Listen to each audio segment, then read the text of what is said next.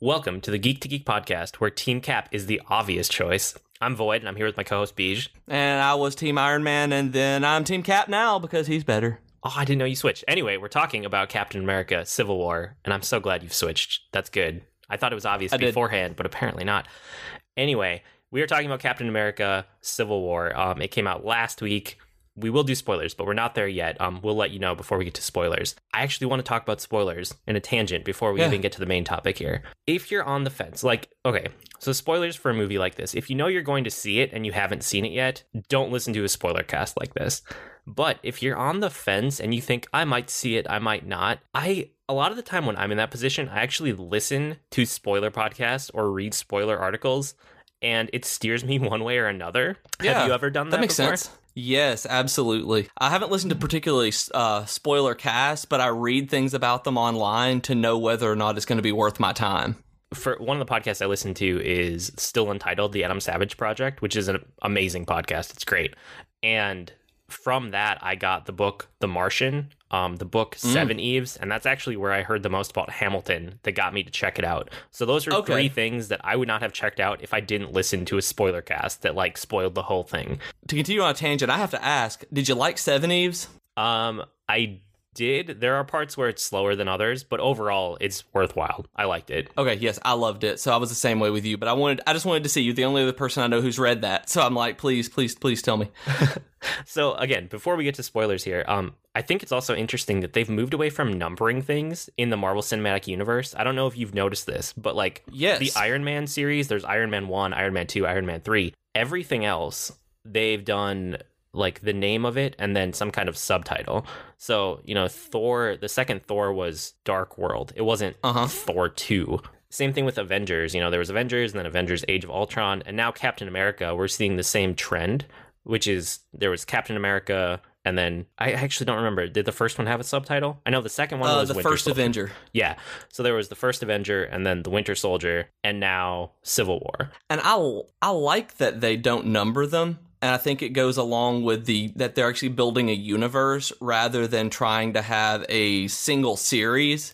Because one of the big issues with Iron Man 3 that I heard from people was that if they only watched Iron Man 1, 2, and 3, then number 3 didn't necessarily make a lot of sense. Because Iron Man 3 wasn't a sequel to Iron Man 2. Iron Man 3 was a sequel to the Avengers. Right. It's kind of more in universe and where it fits. It's not so much straight up sequential, because if you would just if you just watched the Iron Man movies, you would feel like you were missing a giant chunk between 2 and 3. What? I don't get what's going on here. And there is, because it's that they're building up the universe rather than individual series like that. And Civil War is the same way. Civil War does take everything into account, and it's no spoilers yet. No spoilers yet. Wait. Before we do that, last thing before we get into spoilery thoughts. Did you like it, yes or no? Can we convince anyone? Yes, absolutely. Okay, I thought it was really good. I read a bunch of reviews afterwards, and a lot of reviewers think it's the best thing the MCU, the Marvel Cinematic Universe, has done. I'm not that excited about it, but it's a really, really good movie. And if you've liked the MCU, you will like this.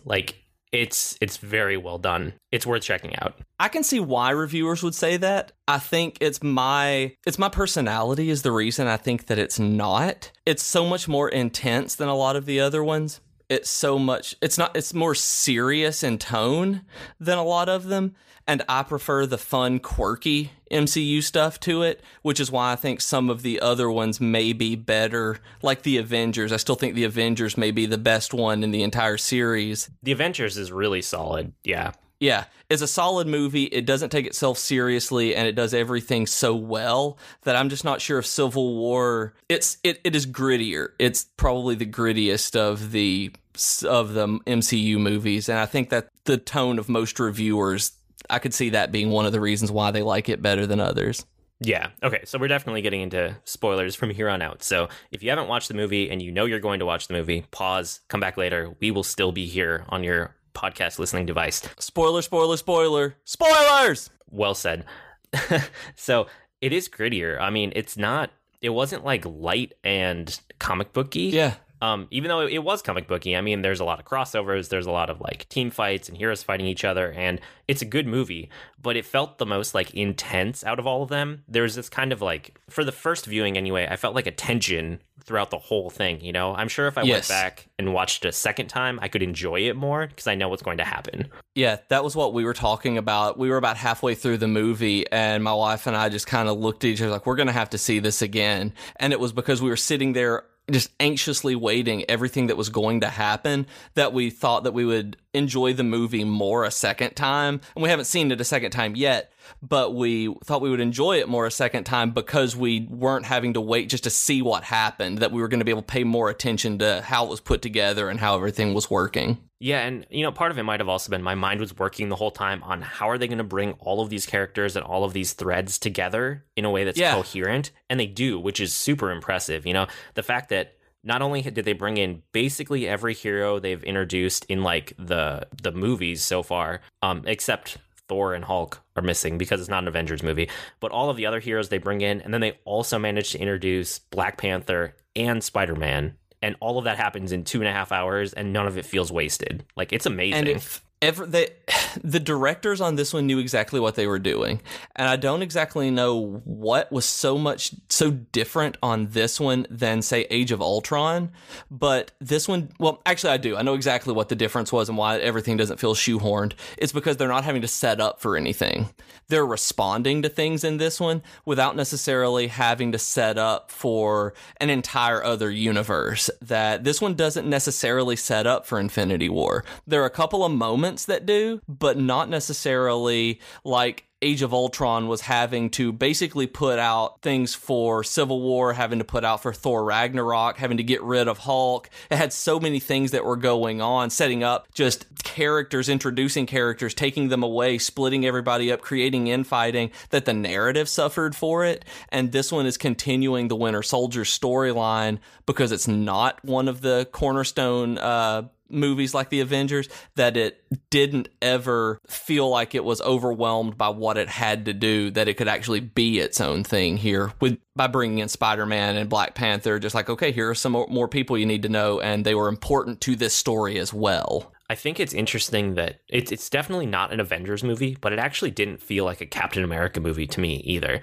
It felt like something different, and I know it kind of carries over from like the Winter Soldier story, and there's a couple characters that are like in the Captain America movies that aren't really in the other movies, right. And those threads are there in the movie, but it doesn't feel like they're part of the movie enough to actually hang the Captain America name on it. I'm kind of surprised that they named it Captain America Civil War instead of like Marvel Civil War or something else, you know? I can see why they didn't say Avengers Civil War, because it's not a straight up Avengers movie. Avengers are kind of like, they're dealing with these world spanning consequences and conflicts and aliens and things that might destroy the world like Ultron. And this doesn't handle that, but it's not all about Cap. It's not about Captain America. Did you get that vibe too? I got that it didn't feel like one of the other Captain America movies, but we went and watched The Winter Soldier night before last, and it still feels more like a Captain America movie than anything else because of the way that it continues on with those stories. By focusing on Cap, to me, the narrative, by having him be the one, and that's the reason I'm Team Cap too, is because he's the one who we're supposed to not idealize with, but identify with. And he's the emotional center of the movie, which is, I think, what makes it a Captain America movie, even over Iron Man and any of the other characters. That I think it's a Captain America movie because we're still getting things from his perspective more than anything else. I'm okay with it not feeling quite like one of the other Captain America movies or the Avengers, because I think that means that Avengers or Infinity War is going to feel completely different as well. That it's not going to feel like an Avengers movie, that it's not going to feel like a Guardians of the Galaxy movie, that the Russo brothers know how to make a unique movie that stands on its own, doing its own thing without having to rely too heavily on what came before and emulate it, that it just builds on it. So I'm actually way more excited for Infinity War with these guys at the helm because this one didn't feel like any of the others than I was before going in. Yeah, I liked them at the helm of this movie too. I know a lot of people felt this way about them as like directors, or are they producers? I know that they're in charge of like this movie, and they were in charge of Winter Soldier. And Yes. a lot of people were convinced after Winter Soldier, and I wasn't. I think Winter Soldier is a good movie, but I didn't love it. I didn't think it was fantastic. I just thought it was pretty good. I loved it. That's one of my favorites, actually. Yeah, I think it's okay. I've only rewatched a couple times because it wasn't. I don't know. It didn't blow me away. I thought it was pretty good, and that's about it. Like, it's not bad, but it's not great. And after seeing what they did with Civil War, I'm all on board. Yeah, go ahead. Give these guys more Marvel properties. They know what they're doing. They're obviously good at it. And I like what they ended up with here. Yeah, absolutely. Their end product is very much one of the highest quality Marvel movies that's out there. I liked Ant-Man, and it was fun, but I haven't gone back and rewatched it. And Age of Ultron, I just don't really like. It makes me sad to say that. I've rewatched it. It's a good movie. There's nothing really great about it in my mind. So the last couple of Marvel movies that I've seen, I'm just like, okay, these are fine. Maybe we're hitting comic book saturation. Then I see Civil War and I get full on excited for the rest of them now. I'm all in because of how well they did with these. I liked Age of Ultron, like, a lot. I thought that was a really, really good movie. And I know a lot of other people don't feel that way, but I liked how it started to play up, like, the drama within the team and kind of, like, inner team bickering and fighting and, like, disagreeing with each other. And it feels like that naturally leads into this movie, which is kind of like an on-ramp to what Civil War ends up being. And yeah, I like that Civil War, I mean, it's hard to know if you hadn't seen any of the others, if you would still get a lot out of this movie. But I like how it basically pulled in every other Marvel movie, and every other character managed to make it into this one. They just dump you into it. Like, keep up, It's your job to keep up now. Like, there's a lot of other movies out there. We're not going to take time to explain who everyone is and what everyone's powers are and all of that kind of stuff. Even with the new characters, that was one thing I thought was really interesting that I know we're going to get to in a little bit, but you talking about here, keep up, was something that they did with Spider-Man and Black Panther when they brought in. We actually have no idea what happened to either of them and what necessarily their power sets really are, but we are aware of what they do well enough that it is within the frame of this narrative and that we're okay with that. We know that everything fits in. We don't have to have an origin story for them or an explanation because we see it. They show us what they can do rather than having to tell us through an origin story. And I thought that was really, really well done because this movie does, like you said, just kind of drop you in and say, hey, here's some stuff that's going on. Although I still think it would be fine as a standalone. Even though you technically are required to know everything else about the MCU beforehand, I think if you go in and don't know anything at all, the characters are well written enough and the interactions are well done enough that you could probably watch this without having seen any of the others and at least understand why these people are mad at each other. Yeah, I don't think you would get as much depth and as much of the intricacies. Right. Because you wouldn't have the attachment like we do to all the characters. But I think you're right. I think that it did enough of a good job that you would be able to tell what's going on at the very least. And that was my big problem with Age of Ultron, that it didn't ever feel like I earned any of the conflict and drama and really, I don't even know the word that I'm looking for here. The narrative and everything, the infighting that was building up was there, but I never felt it in Age of Ultron. I never sat in my seat, leaned forward, tense, because I was afraid of Captain America throat punching Tony Stark. I was never afraid of Ultron killing any of these people, but I look at this movie and I'm legitimately afraid that Captain America might accidentally kill Iron Man, that I'm legitimately afraid of Captain America getting shot at the end of this movie. And I really felt it in this one, and it was something in Age of Ultron that I'm sad that Whedon didn't make me feel, because usually he makes me feel a lot. Yeah, I guess the stakes felt higher is kind of what you're saying. Yeah, it felt like... The stakes felt higher. The stakes felt more personal, I guess, because Ultron was so world-spanning, like you said. They're the ones that affect everything, that this one wasn't so much that the stakes weren't higher. The stakes were just, these are my friends, and I don't like them doing this. It's like when you're watching two of your best friends fight, and you don't know, come on, guys, stop fighting. It doesn't matter if we're eating Taco Bell or Wendy's. I get more upset about fast food fights like that, and which restaurant to go to, than I do, big fights like, Ultron, because I deal with Ultron on a daily basis. obviously.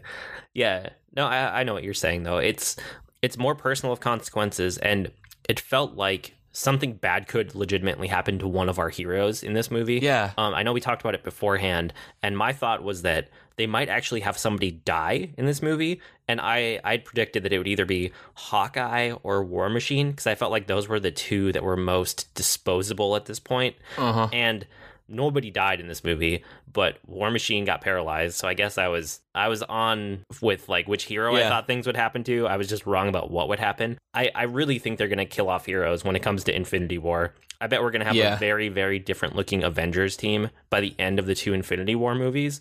But I guess they didn't want to do that during this infighting of Civil War. I could definitely see the end of the first Infinity War being them killing Vision.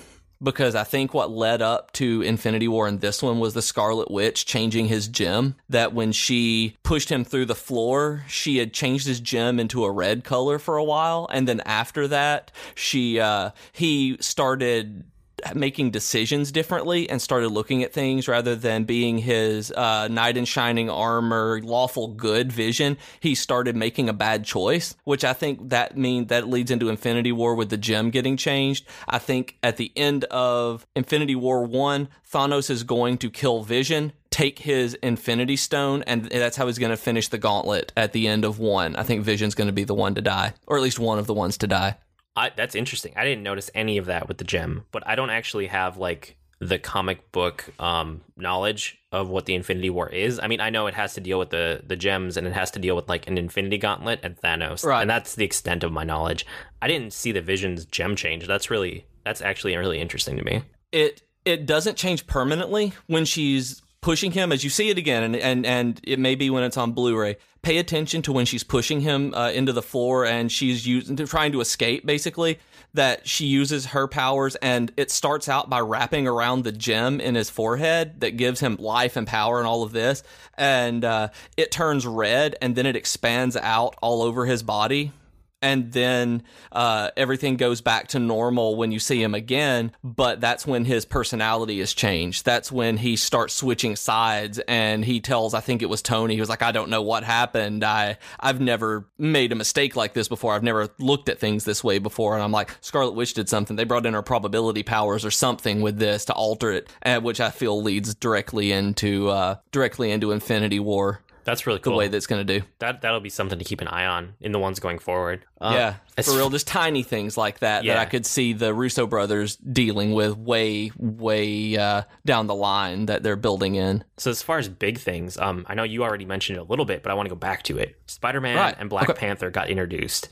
And I was very apprehensive about Spider-Man, and I knew nothing about Black Panther before watching this movie.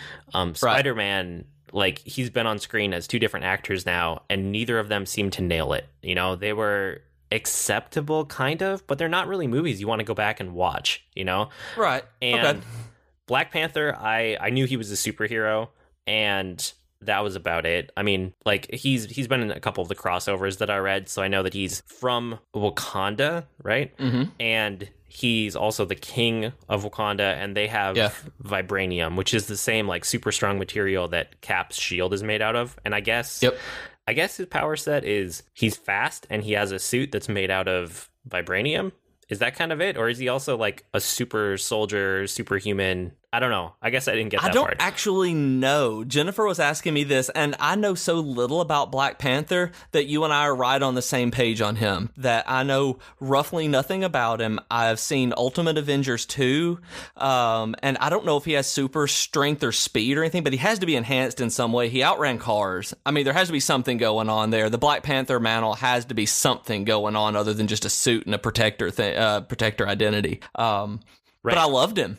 I loved what they did with him in this. I am fully invested in a Black Panther movie now that I've seen how they're going to be able to handle it. Like, he was fantastic. The actor was awesome. The suit was awesome. The fight scenes were great. And he didn't look ridiculous, which it's very easy to make a character who has claws fighting like a kitty cat look ridiculous. And he's terrifying.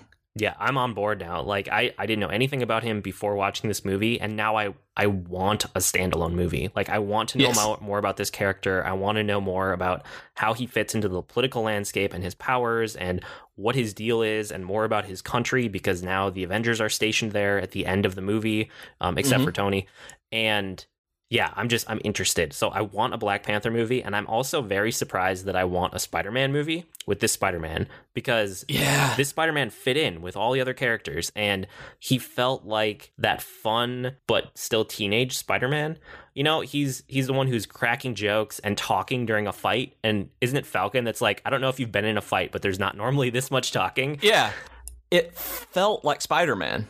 Yeah, it felt like Spider-Man. It didn't feel like Andrew Garfield playing Spider-Man, because he and Jennifer and I were talking about this, and one of the problems that we have with both of the other movies is that I was a teenager. I was I think 17 or 18 when the first one came out, and I think I was 17. And so Tobey Maguire was Peter Parker. He had this sweet Peter Parker thing going on. He was likable, but he never really got the snarky sarcasm one-liners down. No. That it never felt like he was biting with it. And then you have Andrew Garfield most recently in the Amazing Spider-Man movies, and he had the snarky wit, but I didn't like him. Like, as Peter, he wasn't sweet. He was kind of this almost just jerk character, and I didn't enjoy. He didn't have that every person lovability that Peter Parker tended to. And when I see Tom Holland doing this, he's adorable. I want to pinch his cheeks, and I want to high five him when he says this stuff. I mean, he didn't necessarily,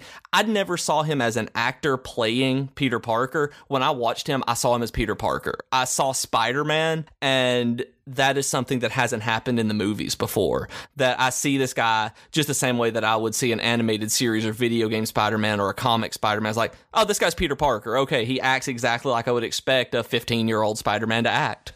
And I felt that the other two Spider-Man, Tobey Maguire and Andrew Garfield, they were actors in their 20s or later trying to play a teenager. Yeah. And it feels like that the entire time.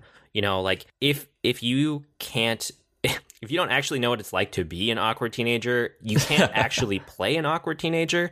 And neither of them pulls off that part of Spider-Man. You know, they get other parts right, and the movies were fine to watch, you know, at the time. But I felt like this new Spider-Man, like, I believed it. You know, he's an awkward teenager, but I believed it the entire time. Like, he knows how to play the character, and I didn't feel like he was acting. I didn't feel like I was watching an actor act like a teenager in that way. I just felt like he fit the role. He did. He was, I'm completely sold on a new movie, and they didn't mention Uncle Ben dying. They also didn't mention his actual origin. He's like, some stuff happened, and I liked that. That just seeing him be Spider-Man. Especially after our talk the other week about how much origins piss me off now. Like, I hate how much time they have to waste on an origin story before they can get to the second or third movie where things become interesting.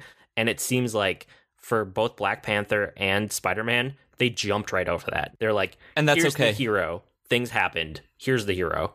You know, he's already Spider-Man. He's already Black Panther. Go with it. And I like that. And it fits so well with the universe that they've built that, okay, there are other people out in this world. That every time we're introduced to a person, it's not a chronological narrative of, okay, now this person gets powers, now this person gets powers, now this person gets powers. It's, we see them simultaneously, and we just jump in on their story, having already done something. You know, Spider-Man in his hoodie and welding goggles, where he's out swinging, catching cars, seems fantastically realistic, as much as realistic as you can get in a comic book movie. But it's not a kid in his bedroom just because he's a scientist being able to build this fantastic suit and technology. He was able to get some web shooters, but that was it. He had welding goggles and hoodies the rest of the time, and it took Tony Stark to be able to get this real fantastic suit that I was really, really happy about him not having his own suit. That was one thing Jennifer and I had talked about, was how nice it is not to know that he has to be a seamstress, or a tailor, I guess would be the better word, that he doesn't have to be a tailor and know how to put together a superhero costume in his bedroom that looks, you know, military grade, like Tobey Maguire or Andrew Garfield did. Right, and it seems like the after credits, there were two during the credits, like, scenes The one that actually happens all the way after the credits is him as Peter Parker in his bedroom, and he finds on one of his like new upgraded web shooters from Tony that there's like a little laser display that he shoots on the ceiling. The implication there is that like Tony Stark just gave him a ton of ideas and blueprints and ways to improve the Spider-Man technology. That's kind of what I got from it anyway. I didn't exactly know what to gather from it. That I got that Tony upgraded him so much that there was just going to be a whole lot more Iron Man tech coming in the Spider-Man movie where we might see Iron Spider. Just, I didn't honestly know what to gather from that but it was the old school Spider-Man symbol, so I geeked out and fanboyed on it for just a minute.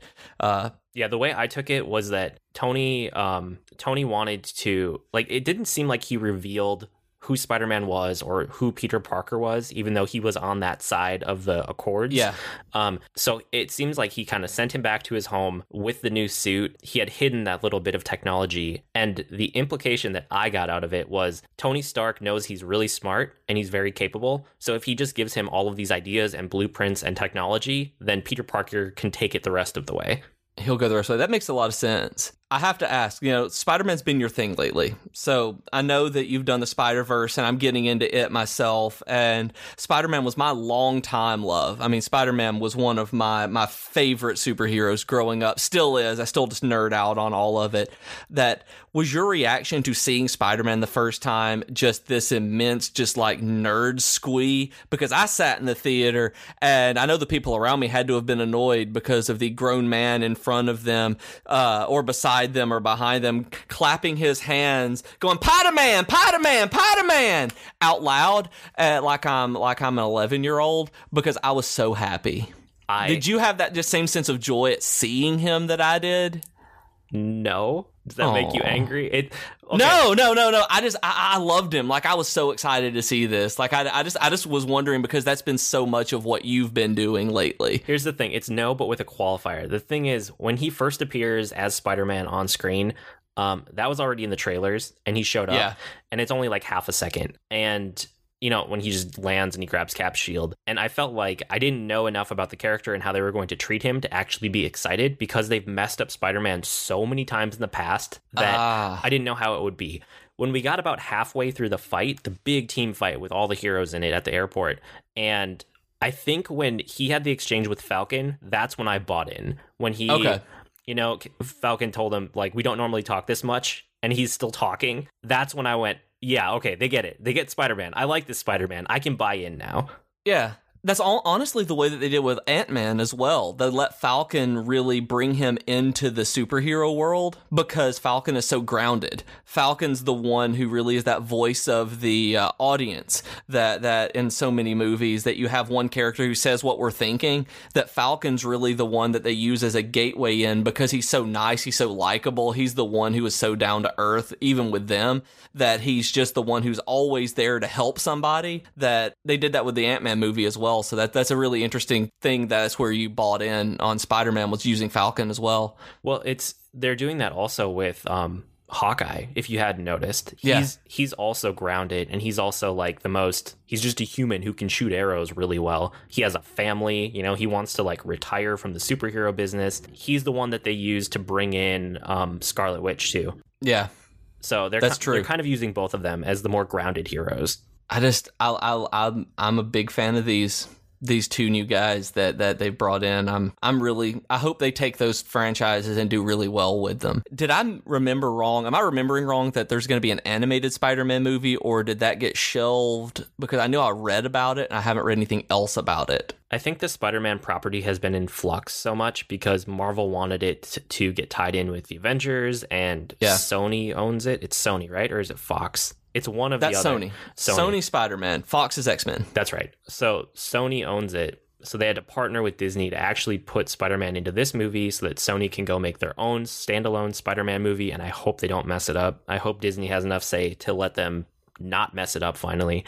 So I'm not sure about the animated one, though. Did you see this in 3D? No, I don't see movies in 3D anymore. Okay. I got burned too many times. I just don't like 3D movies at all. I just refuse to see them now. The only reason that we did is because there is a Twilight matinee at our theater nearby, and it is significantly cheaper than going to see it any other time. So the only show at 4 o'clock in the afternoon for $6 tickets was 3D, so we took it. And the very beginning fight scene was terrible. I know you and I had touched on it. You and I had talked about it, how the very first fight scene with Crossbones, that there were so many shaky, jerky, hard to follow action.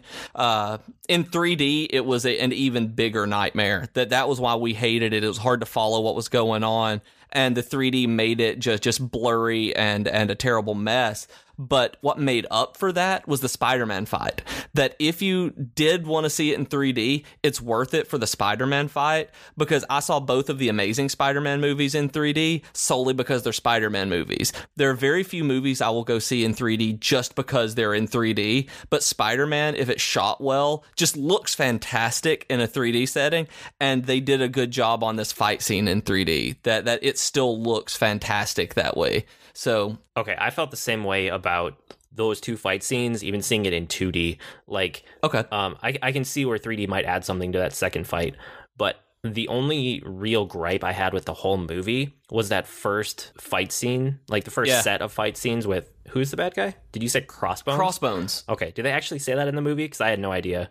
I don't think so. Okay, I won't. They only use his last name from the Winter Soldier. I can't remember what it even is. Yeah. Okay, so that fight scene is shot in a style and edited in a style where it's too close that you can't really tell what's going on, and there are so many cuts so quickly that you can't keep up with the action. And once you notice this style of filmmaking or fight scene shooting, you will start seeing it everywhere, and it will start making you mad.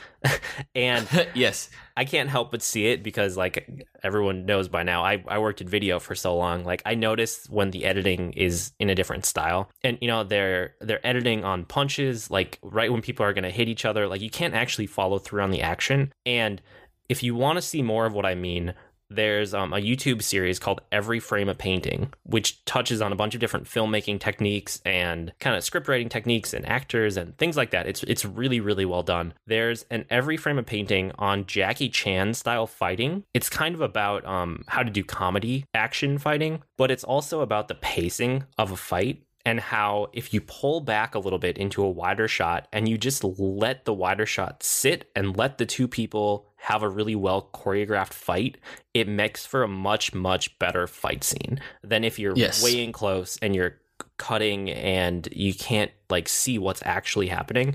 So if you're interested, go check that out. It's really good. Every Frame a Painting, Jackie Chan. I watched that episode immediately before recording this episode, actually, and it's a fantastic video. The Jackie Chan one is awesome, and I didn't know that editing trick. I didn't know the one that you don't show the actual hit, and when you flip, that you have the recoil on the second shot from coming back from the same place that you had it prior to the hit, so it looks like the hit. They had a sound effect and cut back. It's really cool, and that's my biggest problem with that initial fight scene, is not knowing this, being ignorant of the actual technical aspects of it. But you still knew something was wrong, right?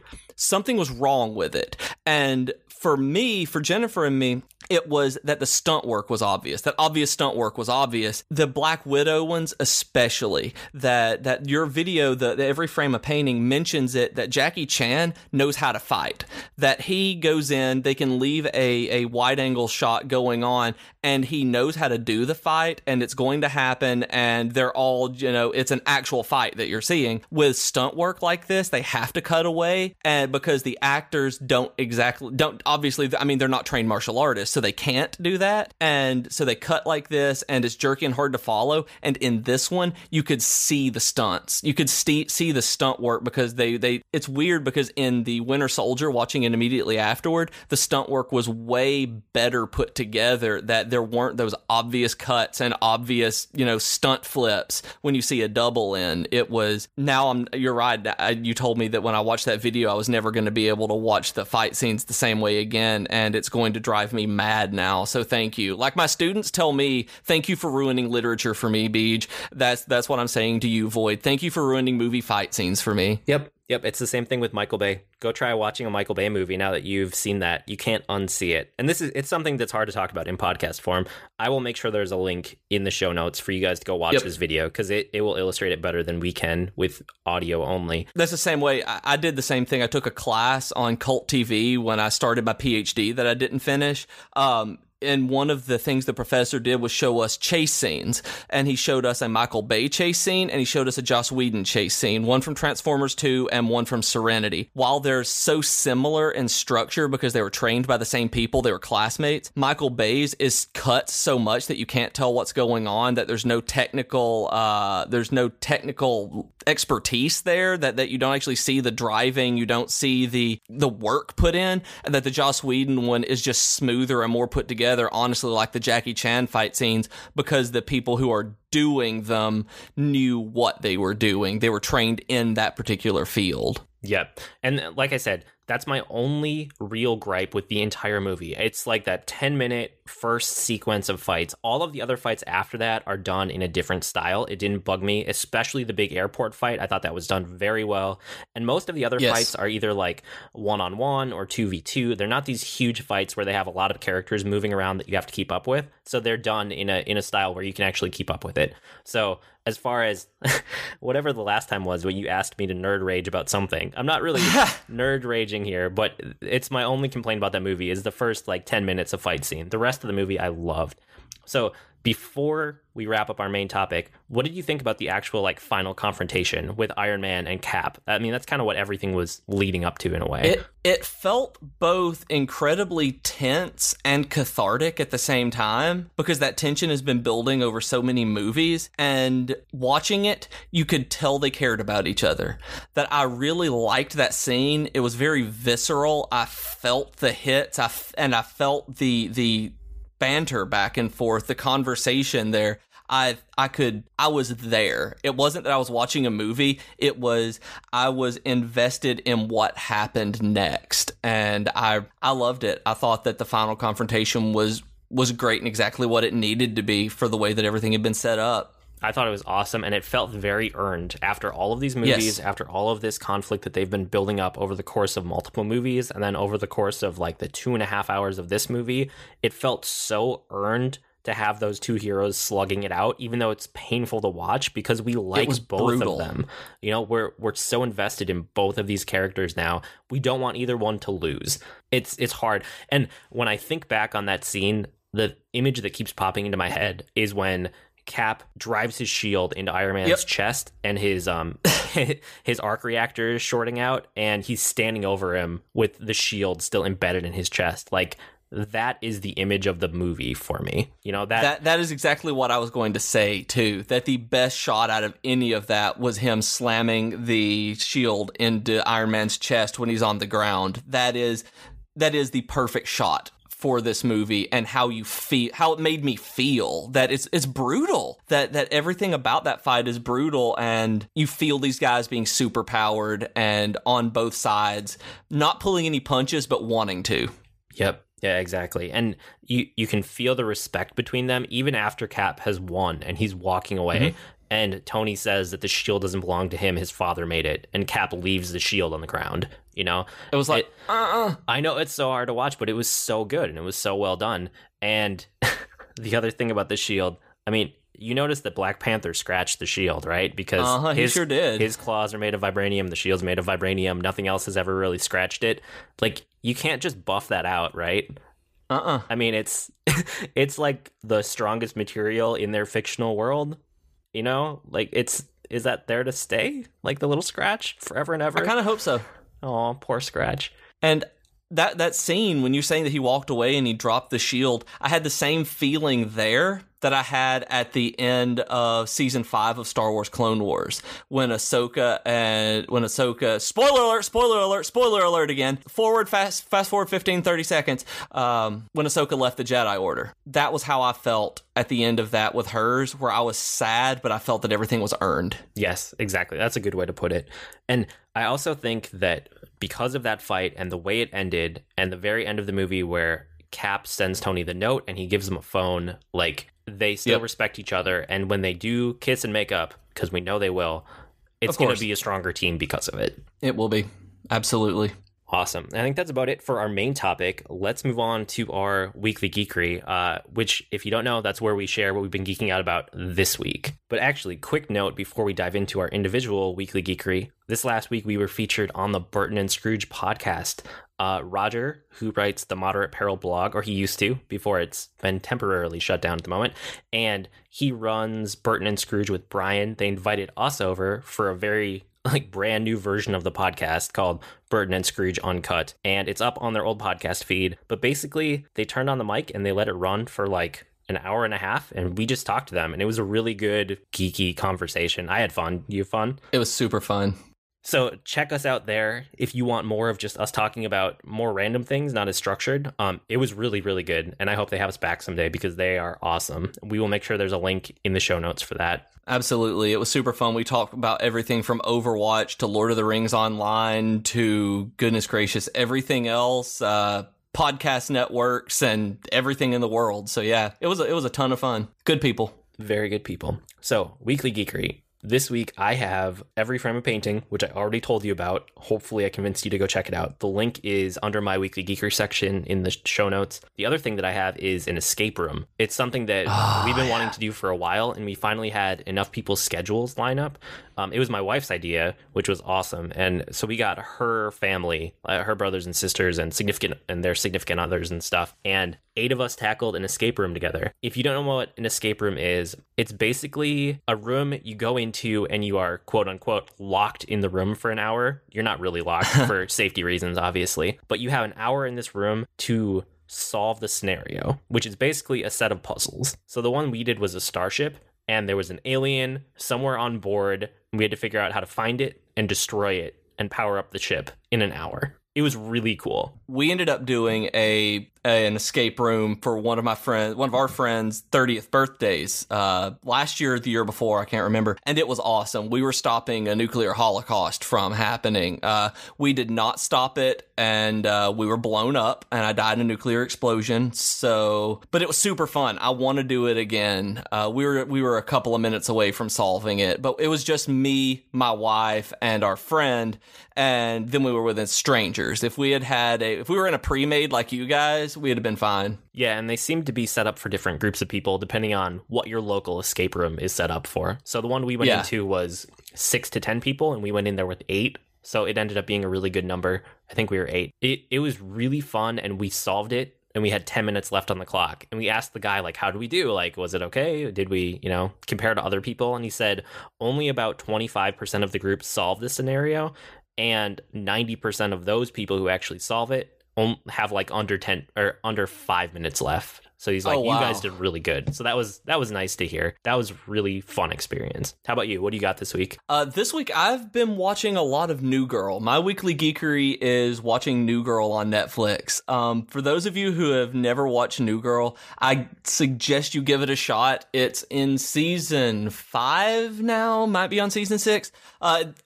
Years ago, I got into sitcoms again because there actually started to be sitcoms worth watching again, and picked up New Girl on Fox. The reason that I like it is because it started out as this kind of quirky, weird, we didn't know if we were going to like it sitcom, and I started liking the characters. And the more that I've watched it, the more that I've realized that these characters are just like real people in my life. That Austin, the guy I wrote my steampunk novel with, my buddy, he's Nick, down to a T. He is Nick on New Girl. And I am Schmidt. Everyone at work even made me have a jar that I put dollars in whenever I start going off on food or saying something really pretentious about food, nutrition, or something like that. We all have a game going on. But Schmidt is just like me. I say super weird things, and so does he. And used to be a fat guy who lost weight and now cares way too much about things like that. It's just a fantastic show.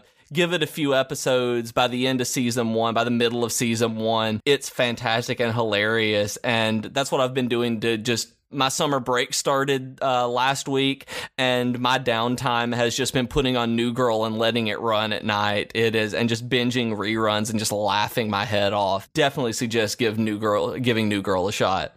And, just because we're geeks doesn't mean that we don't take care of ourselves. Each week, we want to help you by giving small hacks that we use ourselves to make our lives healthier and better. And this week, my health hack for you guys is to change your clothes. That's right. Stop being stinky. No, more than that, I want to tell you to dress out. Whatever activity you do to make your life better, that dressing out actually makes it better. It's a good way to motivate yourself and get moving. Once you lace up your running shoes, you're much less likely to stop.